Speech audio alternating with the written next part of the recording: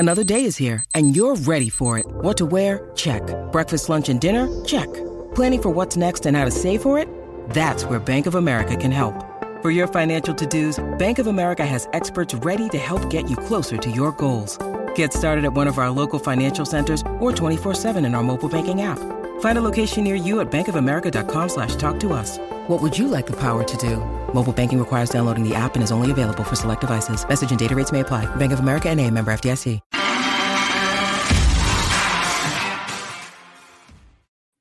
Hello, welcome to what is probably the last Garibaldi Red of the year as we reflect on Nottingham Forest's 2-0 defeat to Middlesbrough, a result which leaves them 9th, 2 points off the playoffs, ahead of a game against Huddersfield on Saturday. And to discuss all that and some transfer news, we're joined first of all by our Reds reporter, Sarah Clapson. Hello, Sarah, you well? Yes, very well, thank you. Merry Christmas, everybody. Yes, Merry Christmas to you. Unfortunately, you had to go to Middlesbrough yesterday, but in much more depth. And our second guest today is Reds fan Michael Temple. Temps, are you well and did you have a good Christmas? Morning, Matt. All good for me. Furthest north I got was Ravenshead, so can't complain. Good. Well, you and I, and obviously Sarah, did watch the game at Middlesbrough. Sarah, why don't we start with you? Bit of a disaster, I guess, overall. Forest are allowed a bit of a disaster given how they've been playing, but what did you make of it? Yes, I think that's probably about it, really. They were poor. They were nothing like the Forest that they have been in recent weeks. Nothing like the Forest of Steve Cooper, really. Just looked very off the pace. All the nice passing moves that they've been showing recently didn't really happen. They never quite got to grips with the game. First half, they were really below par. I thought the second half, they did improve a bit. They had a decent spell, had a couple of chances.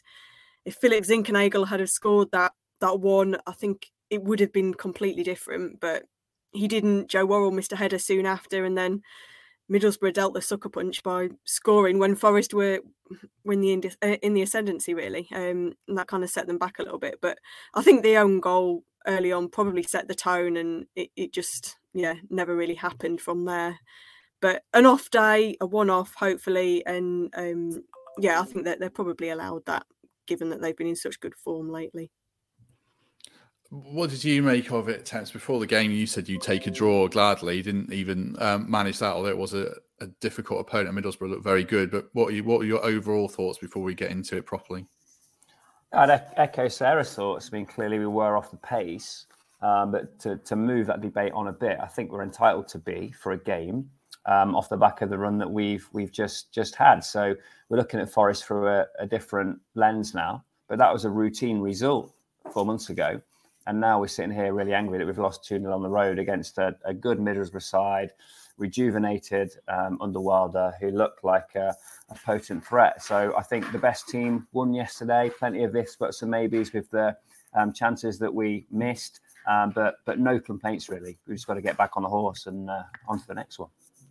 We're live on YouTube and Facebook as normal. So if anyone's got any questions or comments, drop them in and we'll take them as we go along. Although obviously we've got lots of stuff to discuss ourselves. What went wrong in the first half, Sarah, do you think? I mean, individually and collectively, they seem well off it. But when you had the perspective of being in the ground, what went wrong specifically for Forest? I think that they just never really got going. I think they looked better in the second half when they did switch to a back four. I think in the first half when there was a three, the wing backs didn't really get forward as much as they would normally do. And I know that's partly because of the change in team selection. Obviously, they were really short of options yesterday. And that didn't give Forest the same kind of threat that they normally have. They didn't press in the same way that they normally do. They just never really... Middlesbrough caused them so many problems and they just looked so wobbly at the back. They just looked really defensively troubled by it. And it was difficult then for them to get to grips with it and to start to try and impose themselves on things. Like I said, I think after the break when they switched to four at the back, they did do that. And then once they got back into it, Middlesbrough then went and killed the game off. And that was that really. They did have a couple of chances towards the end, but you never really felt like it was going to be a repeat of Bristol City where they managed to scrape something by grabbing a couple of goals. It was just one of those afternoons, I think. Yeah, the wing backs, when they've been playing well, Temps, the wing backs get right on the pitch, didn't they? And obviously Forest, they were really pinned back, the two lads. I mean, Finback's got a very bright future, but it wasn't his day. He had a bit of a nightmare 10-minute spell. And like Sarah said, the midfield pressing just seemed to disappear, didn't it, in the first half? Yeah, I mean, with that shape of the Forest play, the wing-backs are so essential, and you have to have the right profile of player playing there. And I think we have that in Jed Spence and Max Lowe. When they're not available, Colback's plugging in because you have to find a way to get him in that side.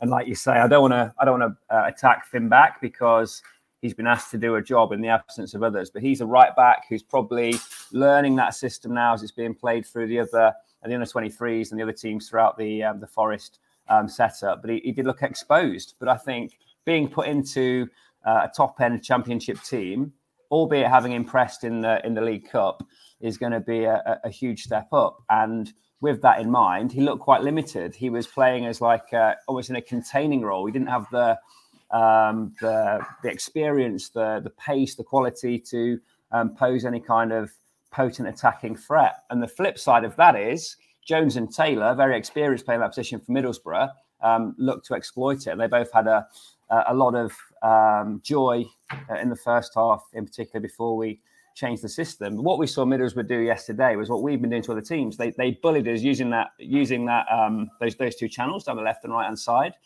We've been using those channels to launch our attacks, and all of a sudden the ball's distributed in a different way. We didn't have quite the same pattern of play.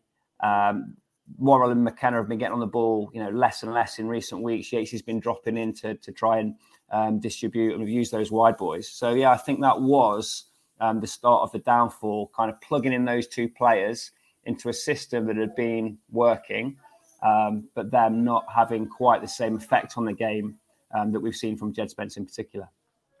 I suppose, Sarah, Spence has been so integral, and I think the instinct was he was definitely going to be recalled initially in January when Wilder came in. That was kind of the vibes you were getting from up north. But Jones looked so good for Middlesbrough. I mean, does that give hope that maybe Forest can negotiate a way that maybe they slip Middlesbrough a few quid, to say, we'll keep him till the end of the season now?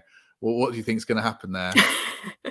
Yeah, I think that performance from Jones and the result yesterday probably did Forest a little bit of a favour in that sense. But it's so difficult to predict what's going to happen with Spence. But yesterday just underlined really how important he is.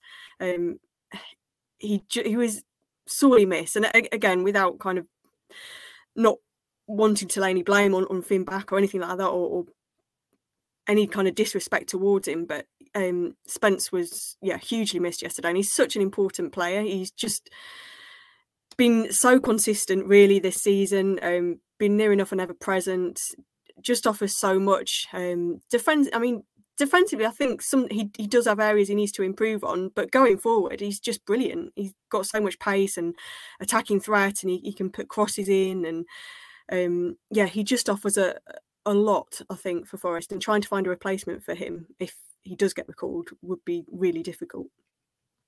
Let's talk about the first goal then, because it was so pivotal. I mean, Forest hadn't started great. They hadn't started particularly badly, but they absolutely went to hell after they did concede that goal. What was your take on it, Temps? I mean, is the blame 100% at Yates, or do you give a little bit to Samba for... I'll come to Sarah first. Nice one. Yates, he wanted the ball. So you watch that clip back. He absolutely wants the ball to feet. He has the chance to play it first time to McKenna at left back in acres of space. He has a kind of half missed touch. And before he knows it, he's reverting to his keeper. He's not stood where he wants him to be. I attach the blame for that goal to Ryan Yates, but it's a freak occurrence. It's not symptomatic of him being a bad player or him having lost form. It's the kind of thing that happens in football. Back in the day, it would have ended up on a Nick Hancock DVD at Christmas. He'll play 200 more matches for Forest. That will never happen again. Freak occurrence, but could have been so easily avoided if he just played that first time pass to the left back. Yeah, Sarah, you go along with that? Yeah, I would agree. He just didn't look. He just played the ball without looking, and I think that's a fatal error, really, when you're passing it back to your goalkeeper. And it was just horrible to watch. And you could see as the ball went in, he knew what was going to happen. He knew he'd made a mistake, and he just couldn't look. And then he had his head in his hands afterwards, and I think he knew that he'd slipped up there. it's a shame because he has been in such good form recently, and he's just been transformed under Steve Cooper. But it's hopefully a one-off, and I'm sure he'll hopefully put it to the back of his mind and move on from it. I think it did play on his mind a little bit afterwards. You could see he didn't quite regain any kind of composure, and he wasn't the same as he has been in recent weeks. But he needs to put it to bed now and move on from it. Yeah, I agree with all that. Definitely his fault, but he's been playing very well, so we'll let him have that one. Brings us to kind of half time and trying to change the game. I thought Ojeda was probably the change to get an extra man in midfield, and maybe you take Figueiredo off, or you take back off and put someone else to the makeshift right back, should I say. He went with Carvalho, which brings us to the inevitable Carvalho discussion. This is where the comments section probably comes to life.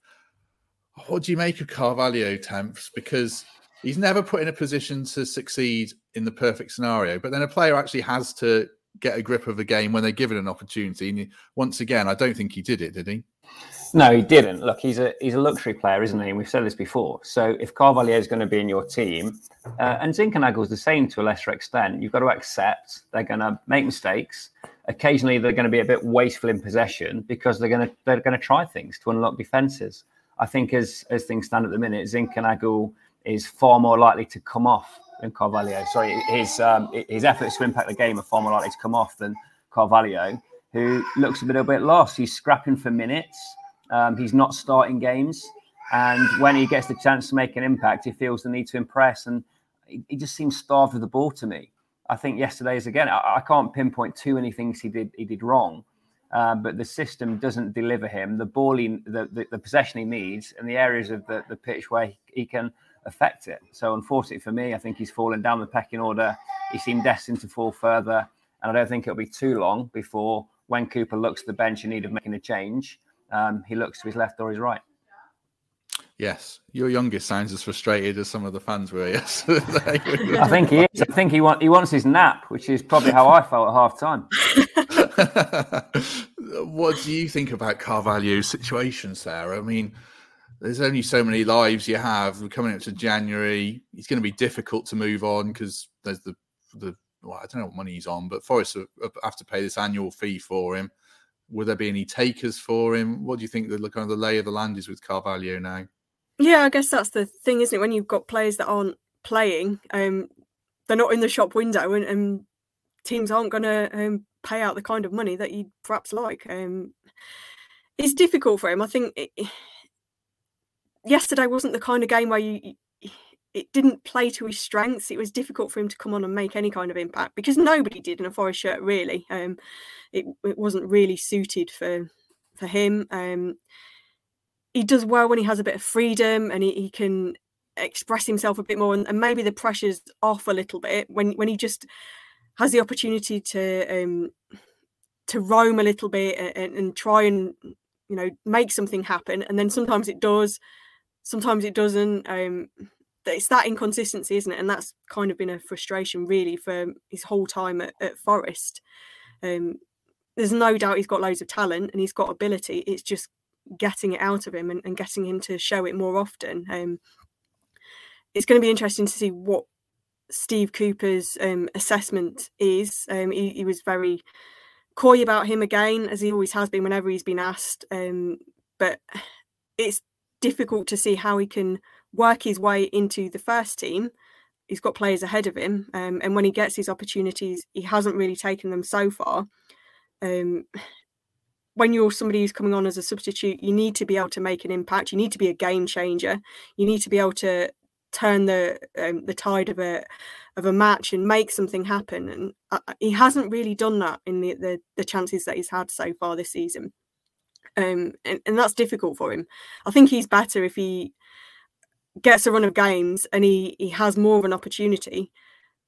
But to do that, you need to show something in the first place. You need to move yourself up the pecking order and put yourself into the manager's thinking. And he's not really done that so far. No, he seems to need this kind of very narrow set of parameters where he can succeed. Like you were saying there, Sarah, he needs freedom to roam. He needs a chance to influence a game. And you're not going to get that in the Championship, are you, Temps? It's a bit of a catch-22 with Carvalho now, isn't it? Yeah, and then watch him in that League Cup game against Bradford City where he looked like an absolute wizard. And that's the difference, isn't it? And if he can operate in a pocket of space where he's not going to get clattered, then he'll look like a king. But if he's being hounded and coming on 2-0 down to try and change a game, it's not going to work for him. And I think ultimately his time at Forest is destined to be bitterly disappointing, which is a shame because when he first arrived, we were all extremely excited. I think fans are still with him. Fans have stuck with him regardless of the indifference that a series of managers have shown. So, yeah, like I'm very frustrated, as many are, with Carvalho, and who knows what's going on behind the scenes. But if we want to trade in January, people are going to have to leave. And I don't think there'd be too many tears cried for him. The other pivotal moment of the game, in a sense, Sarah, was Zinkernagel's miss, which would have made it 1-1 and got Forest out of jail massively.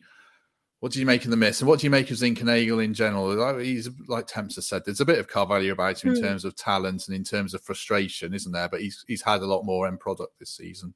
Yes, he's had a more of an impact than Carvalho has had. He is similar in the sense that sometimes he can drift out of games and you think, is he actually on the pitch? Has he actually touched the ball yet? But then he has the ability to pop up and do something, get a goal, weigh in with an assist, make something happen. A bit like you want Carvalho to do. But Zinkernagel has shown that. The miss was horrible. I still don't know how he did it, but he had that really poor touch in the first half as well, where he was played in by Graben. He didn't quite get the ball right, and then it was pinched from him, and the moment passed really. And I think he was really off the pace yesterday. He just didn't quite get into the game, and he didn't look like himself. And he is a really good player. I do really like him. I think he's got a bit of class about him, and he's great to watch when he's on form. He can make such a difference. But again, and it's typical really of Championship players that it's finding consistency, and that's why you're at that level. If you're doing it week in, week out, you wouldn't be playing for a Championship club. You'd be in the Premier League. And that it's just trying to get more out of him, get him playing at those kind of levels more often. But I do really like him. I think he can have a big impact in the second half of the season and still be a key player. Let's continue the theme of talented but frustrating and move on to Xande Silva, who wasn't particularly frustrating yesterday. He was pretty good, to be fair, but we haven't seen much of him. What do you make of him, Temps? Was he worth a start in the next game, or is that getting very much carried away? Well, if he hadn't clattered the post yesterday and snuck that one in off the pullback, then my view might be slightly different. But for me, with goal scorers, seeing is believing. I don't think he's ever been anything like prolific enough to be considered the answer in the Championship. So no, he's not the answer for me. I know there's been some speculation that he might be on his way. Greece, a potential destination, but again, I don't think he is the answer. And I think Forest would back themselves with the infrastructure now that they have to identify talent and to recruit players. They'd fancy their chances throwing the dice, shipping him out, getting one in, rather than investing time and effort in Xande Silva. I don't think he's the answer. I read your piece, Sarah, on Silva this morning with the comments from the manager, which I'll post in the links after. I mean, I think the question was, is he going to Greece? And the answer was, that's a question for the CEO, which often to me means yes. He didn't really address it properly. What do you think's happening there? I don't think it would be any surprise if he does depart in January. And it will end up being one of those strange signings where in a few years' time we'll look back and think, what happened there? It was always it looked a strange one at the time, and it's not really come off. I still don't know really what his best position is. I know that sometimes can be a good thing, having that flexibility and being able to play in a few different roles. But I know we've not seen much of him, so it's difficult to say. But I don't see how he fits in. He's not going to get the goals that Forest need. He's not quite got the quality that they need to unlock defences. And I don't think it would be too much. I don't think it would be too much of a surprise if he goes in January, and I don't think it would be a great loss hugely. I think there's other players that Forest can look at to bring in and help in that attacking sense. I think he's a left winger. I think yesterday was his best position. I mean, like the fact we're saying we think probably kind of says a bit, but one of the things it does show, I guess, is the squad's not stretched, but it does show that if you take out a couple of key players, there's a bit of a gulf, isn't there? It shows the importance of January. What's the initial inkling, Sarah, about how busy they will be in January? I know you spoke to the chairman at that Our Club, Our City event recently. Is it Our Shirt, Our City? You'll have to remind me what it's called, but you spoke to the chairman anyway. Yeah. I mean, January is crucial. It's such a huge window. I know we seem to say that every year, but if they get it right, it can make a huge difference for Forest this time. Given how close they are to the top six and how much of a difference getting a few key players in and not losing any as well, how important that can be.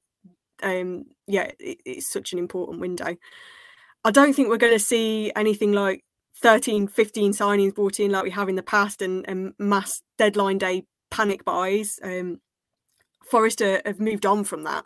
They are a little bit. They are more organised now in that sense. They do have a greater sense of what's needed. They do have more perspective, and they do have Dane Murphy, and I think he's made a big difference since he's come in. We saw that in the summer with some of the signings that they've made, and he's got a clear strategy and a clear vision. And Steve Cooper is very much aligned with that. They want younger players, and they want players that they can develop.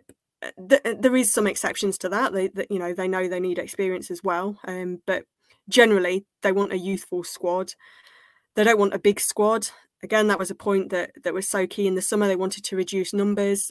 So we're not going to see a suddenly bloated dressing room at the end of January. Forest aren't going to stockpile players just to have them there in case or just for the sake of it. They're hopefully going to be quite wise and careful about the decisions that they make. And that's a good thing. Doesn't always come off. There's no guarantees, but at least there's a vision there and a strategy, and I think that's something that Forest haven't had in the past. And going further forward, longer term, that can hopefully bear fruit and have a greater effect. What are the top priorities for you now, Temps? Having seen yesterday, and obviously not getting overly alarmed by it and everything, but does it change the picture at all for what you think Forest might need? I think a couple of weeks ago, my priorities would have been retain Spence, Johnson, Worrell. Obviously, the risk of the recall and the two most saleable assets. I think that the kind of noises coming out of the club are that retaining Johnson and Worrell is on the cards. We're not necessarily having to sell. They will have to offload one or two fringe players, such as the ones we've discussed earlier. Don't mind that at all. And then I would like to see the prioritisation of a striker, because I don't think Lyle Taylor's the answer, or suitable backup should Grabban suffer an injury. The contract situation with Grabban is still up in the air, so now's the time to do that. I think the encouraging thing is that if Forest had been lower end of mid-table or just kind of cruising to a mid-table finish, the board and Dane may have taken a view this is a chance to have a bit of an FFP season, make some cash, keep the wage bill manageable, and have a go next year. Where they find themselves now is it's worth buying a raffle ticket. It's worth trading 2 or 3 players, investing some cash now with a significantly improved chance of fighting for a playoff place. So that encourages me. I think, to echo Sarah's point, the organisation and the faith in the people at the top of the club is stronger than ever. Nick Randall, very level thinker. Dane Murphy, very level thinker. Steve Cooper, super impressive. I like his media strategy. He hasn't bagged anyone at all. He's super positive about all the players, refusing to get drawn on transfer speculation, which might frustrate you guys, but I like it. I think it shows his credibility as a manager. I'm excited about the window, and I think we'll come out of it in a better place than we find ourselves now. But that Jed Spence thing is oh so crucial. Yeah, it could be a long month for you, Sarah, when you ask about player X and player Y and get the same answer every time. Let's talk about a few specific names then. Probably start with Brennan Johnson then. I mean, it sounds like his dad saying he's not for sale, and he's obviously, all the noises are, he's very happy at Forest. I guess it would take something astronomical for Forest to part with him this month, wouldn't it? Really silly money now. Yeah, I think so. And they can do that. The one thing I think they do need to sort out, again, we've seen it with a few players, is his contract situation. The sooner they get him tied down to a new deal, the better, really, because then without that, you're always leaving yourself open to somebody coming in and putting a lot of money on the table. And the more clubs do that, the harder sometimes it can become to turn it down. He does seem to be really happy here. He does seem to be enjoying his football and enjoying playing under Steve Cooper. He's getting game time, which wouldn't necessarily be the case if he moved on to a Premier League club. And I think that's so important when you're a young player and you're still developing. You're still getting, it's his first season in the Championship, really. You're still getting used to that kind of level. Playing week in, week out is crucial. And I think Brennan Johnson seems to grasp that. But if somebody turns up with a lot of money, if you're Forest, that can sometimes be difficult to turn down.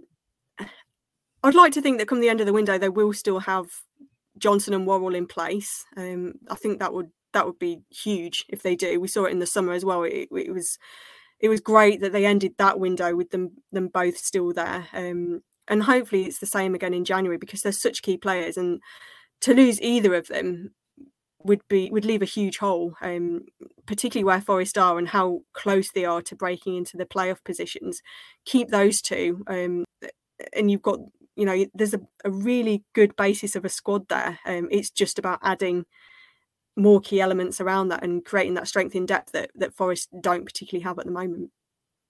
I suppose the fullback situation has the propensity to be an absolute nightmare, with Spence potentially going. Max Lowe hopefully will be back quite early in January. Then there's Jordi Osei-Tutu. Do you have to send him back now, Temps? I mean, he's obviously a good player, but he seems like he's just not up to the physical demands. I mean, saying that, he'll probably play 50 games a year for the next 10 years now, but do you have to send him back to Arsenal at this stage if you're Forest? It looks like it, doesn't it? I'm not privy to the financial detail of that arrangement, but clearly Forest don't want someone just sat around on the physio bed. They want him in the side and competing. So I do think he probably will go back to Arsenal. And look, some deals will be lined up. We don't know what business has been talked about behind closed doors, what's already primed and ready to go. But yeah, unfortunately, I do think we'll lose Osei-Tutu. And then we're back to where we were a few weeks ago, that kind of first 11 that we all really rate, but then just quite a distinct lack of depth just in behind that. Just on the Brennan Johnson point, I think you're right, Sarah. Him signing a contract would be great for all parties. It gives him the money he deserves right now. It gives Forest the certainty of a significant fee if and when the time does come for him to move on. And I kind of hold Matty Cash as the best example of this. He waited for the right time to make his move, joined a mid-table Premiership club, and now he's really flourishing. His international career has kicked on, and off we go. But there's plenty of cautionary tales out there, like Ollie Burke or one or two others who just left too soon for the wrong move, and then ended up becoming frustrated either with the level they were playing or the situation they found themselves in various squads. But we can go back to Jenners, Dawson. They all signed long-term contracts. It didn't stop them achieving their ambition. It just worked for all parties at the given time. And when the irresistible offer came, ultimately they went on and thrived and achieved their potential. And I know Brennan Johnson isn't going to be at Forest in 4 or 5 years' time, I think, in my heart of hearts. But I think he's got a massive role to play this season and next in getting Forest to where we all think they should be. And next as well. Think he'll be here next season, Sarah? All Temps? I do. Yeah, look, I think the scenario, my plan, your plan. He signs a 5-year contract. He earns the money he wants to earn. He spends the next 18 months as a 90-minute footballer in the Championship or otherwise for Nottingham Forest. And then with, 150 league games behind him, if we're not in a position to give him Premier League football, he probably moves on. I think that works for everybody. At that point, his salary increases exponentially. He goes to the team that wants him. He's just that little bit more proven. I suppose the big question for him is, and his camp is, if he was at a Premiership club next season, would he be starting week in, week out, or would it get to January and he gets loaned back to the Championship? So, Yeah, for me, I think that another 18 months as an absolute guaranteed starter at Forest would be the right thing for him to do, on the proviso that he signed his contract, he's earning his money, and there's a gentleman's agreement that in 18 months' time he can go if the bid is the right one. Well, that's a beautiful scenario, and I hope it comes true. Or I hope he is here for 4 or 5 years, and we're an established Premier League club. But to get there, they're going to need to actually get promoted, and they're not going to get promoted without the kind of players they need. Left back, then, Sarah. I mean, they've got. Hopefully, they have Lowe. If I say Tutu goes back, do you think they'll go in for anyone else? I mean, we had the kind of the Loris Benito story, the Swiss left back on trial. That seems to have gone quiet. And now there's talk of Lee Buchanan again, which would make sense. Do you think that might be an avenue of business in January or not? Yeah, I think that one probably does make a lot of sense. I do think they need some cover. Ideally, you want somebody who can play left or right, I think, who has that kind of flexibility to cover in both positions, because they are short. Osai Tutu, I think I would agree with Temps. I think it's probably right that they terminate that loan early and free up a space for somebody else. Use the money to bring in other players and find a different kind of solution. Particularly, I mean, 2 months is a fairly long time to be laid off for, and you're getting towards the end of the season then. So I think they need to find some cover before that. Lowe hopefully will be back fairly soon. And he's been great. I've been really impressed with him. But Buchanan, I think, would make a decent addition. You can exploit Derby's position a little bit. I'm not sure they'll be in a position to say no, albeit they have done previously. But everything that's happened since, I think they'll. It's probably a situation that if you're Forest, you look at and think, well, we can do a bit of business there and try and get something done. I'd really enjoy that Buchanan signing. Sorry to jump on that one, Sarah, but I just think for the morale of the club, look, I don't want Derby to go under, but wouldn't it be nice just to let them pay the milk bill for a few weeks while we hoover up their best player for somewhere between £1 and £2 million? What a Christmas they've had. The guy who did his talking on Twitter's pulled out, and now I see they're being linked with one of these crypto people. John Terry's hawking NFT chimp icons on Twitter. I don't know about what cryptocurrency is, but it all sounds very dodgy, certainly. Well, what about one thing on Derby? This is very off on a side. People who do their business on Twitter, as we know with Fawaz, they don't make good football owners, do they, Sarah or Temps? I'll let you both have that. No. I think if you were trying to hold up an example of how not to do your business, then Fawaz is probably set the tone, and it's not got any better for anybody that follows suit since. No, true. Yeah, I mean, we've all worked in sport for a long time, and I think we all know that there's times you just got to keep your head down, and it's not in anyone's interest to curate some kind of habit of responding to every tweet, every bit of negativity, every bit of speculation. You know, Alan Hardy's a cautionary tale there.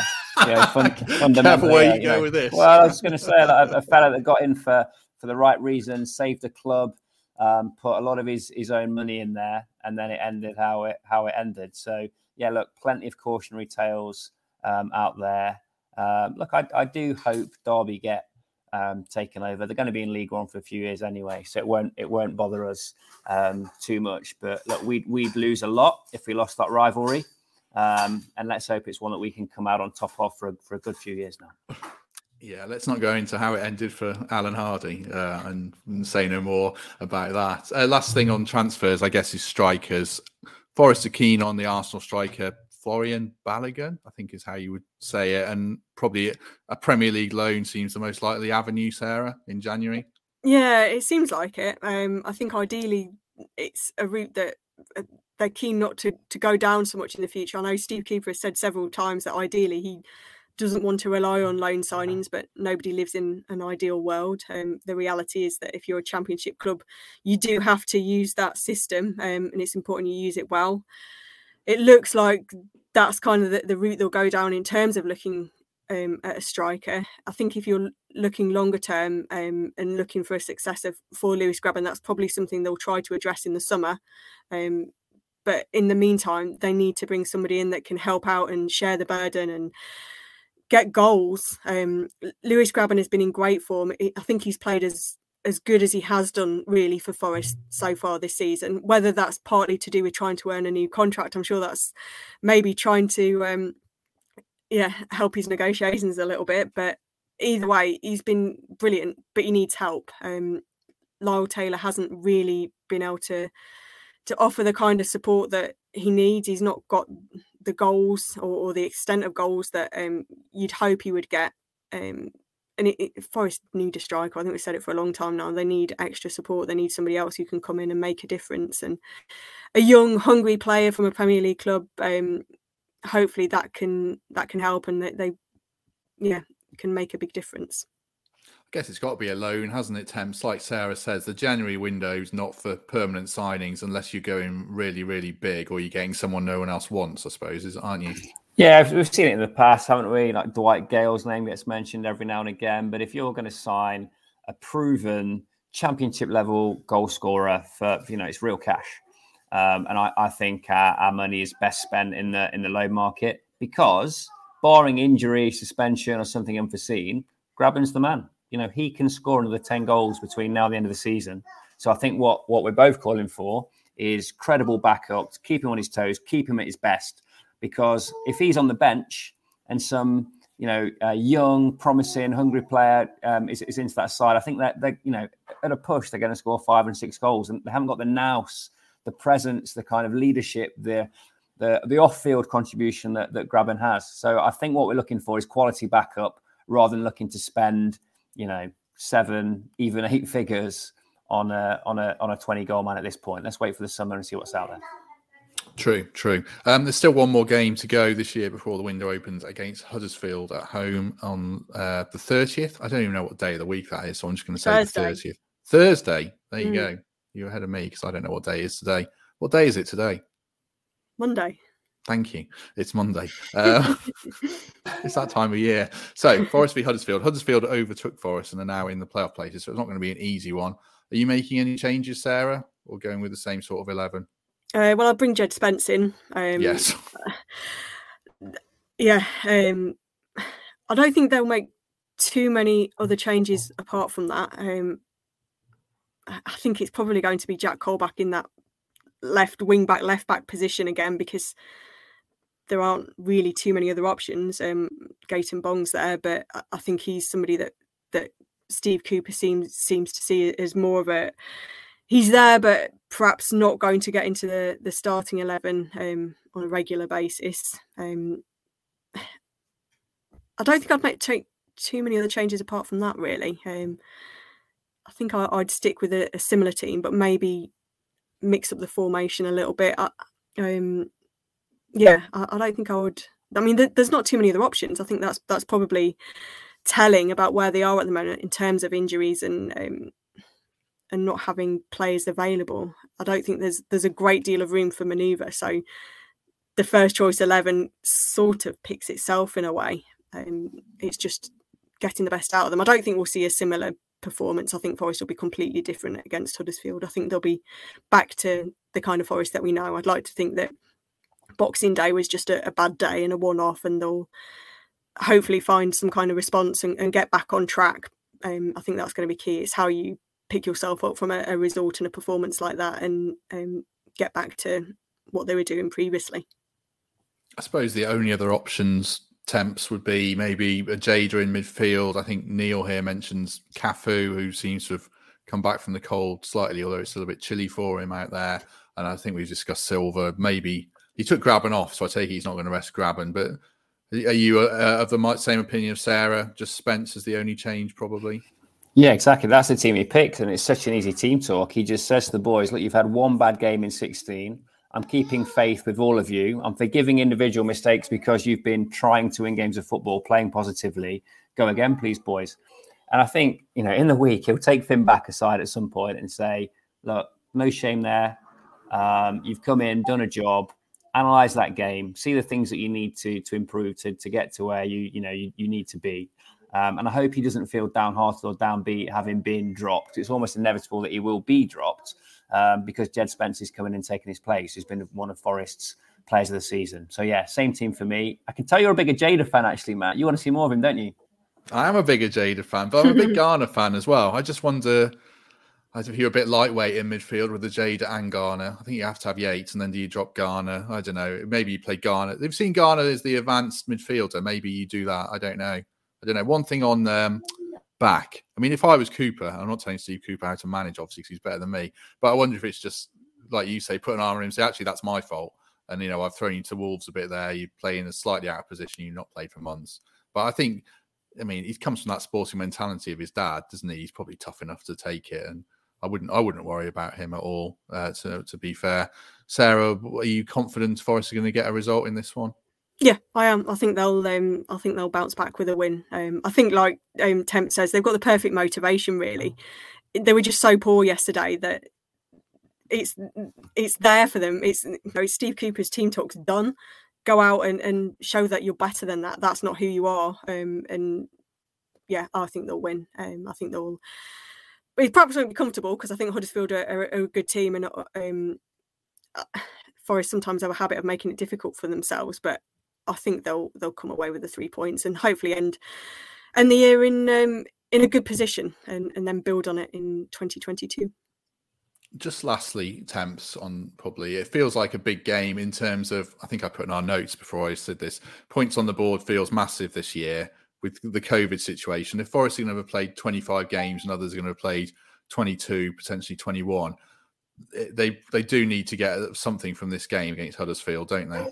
Yeah, points on the board all day, because those having to rearrange fixtures will have congestion, which inevitably lead to picking teams that are sub-prime. And you can see if Forest were in a position where they had 3-4 games in 7-10 days towards the end of the season, that would not play to Lewis Grabban's strengths. However, if we can get the games in and continue to ride our luck a bit with the COVID cancellations, we could take advantage of that and potentially have a blank midweek when some of those around us are playing. So points on the board for sure. Glance at the table, 2 points behind Huddersfield, who are 6th. They're on 36. So a win for them, all of a sudden the top 5 is 5 points away. A win for us, and we're in it.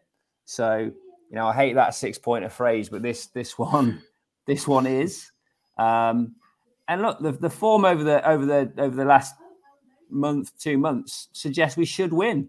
And I just hope we don't go into ourselves. I hope we don't feel the need to, go back to that old way of playing cagily on the break. We're at home. The form's been great.